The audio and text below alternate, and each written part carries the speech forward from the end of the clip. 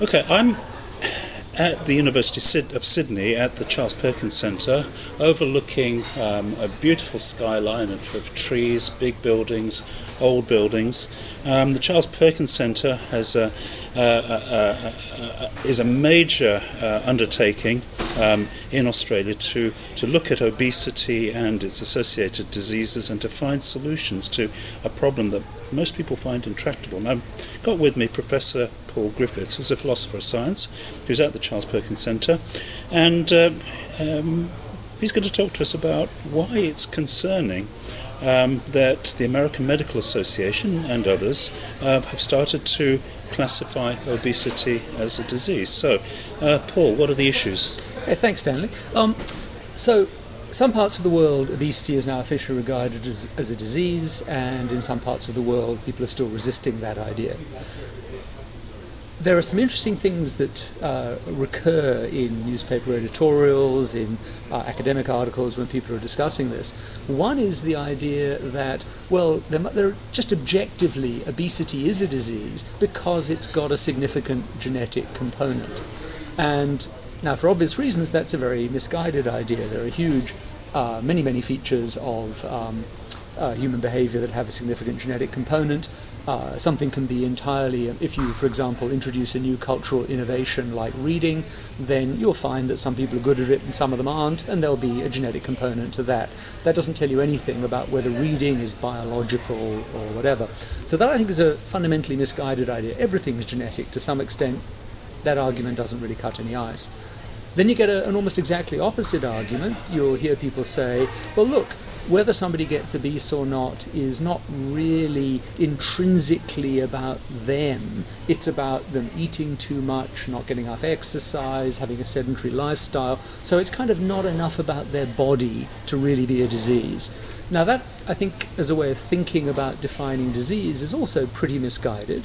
I mean, many of the diseases from which we suffer are the result of the environment. But there's something to that idea that I'd like to come back to at the end of this little chat.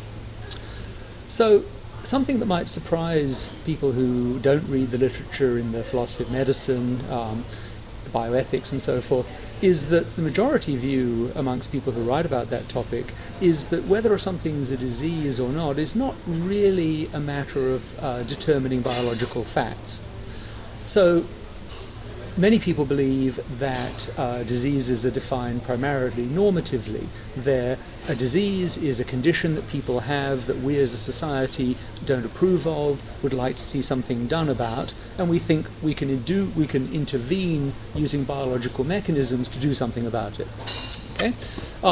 I actually myself have a more kind of objectivist definition of disease, following no point listing authors in the literature in this kind of context, but there are some people who believe this.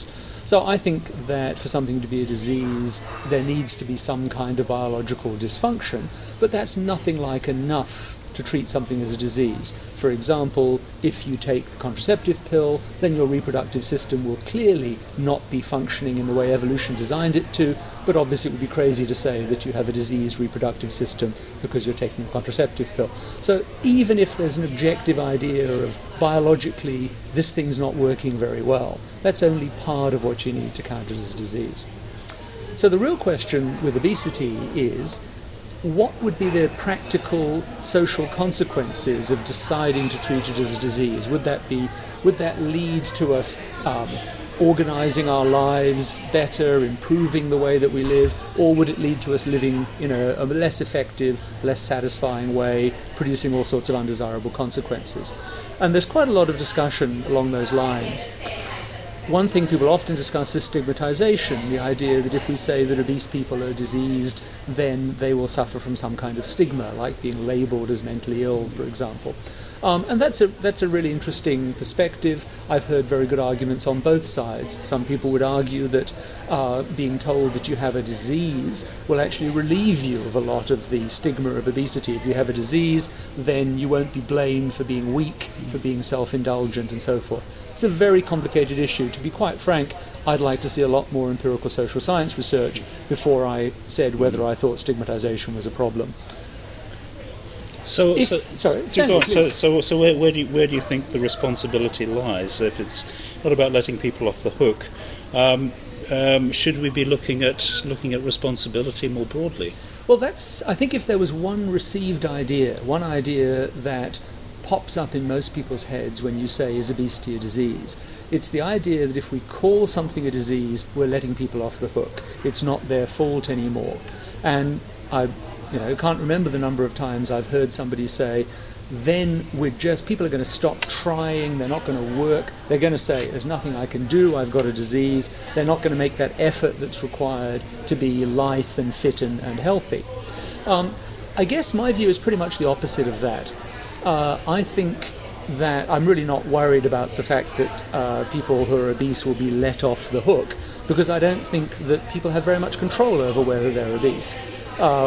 Today, an enormous proportion of people in developed countries are obese.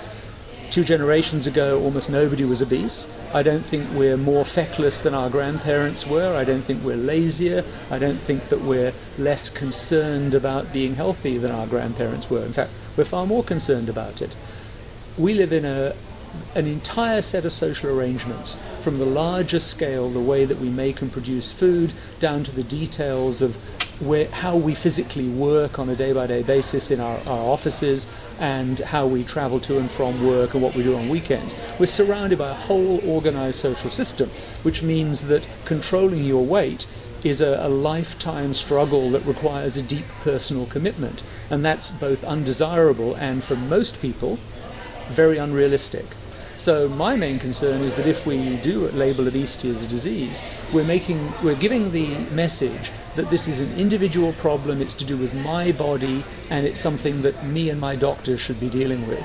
Whereas in reality, obesity is something that we can only deal with at the level of politics and at the level of our social arrangements, of the way that we live and the way we run our economy. Okay, so in a way, classifying obesity as disease, could be a move towards instrumentalizing the idea of finding a cure for obesity, whereas the cure for obesity is less in the realms of medicine than in the sphere of a social cure of some kind. I think, in fact, if you wanted to give a slogan for how to deal with obesity, would be to go back to one of the founders of public health, Rudolf Virchow, who said, "Politics is the continuation of medicine by other means." Well put. Thank you very much, Paul. Thank you for your time.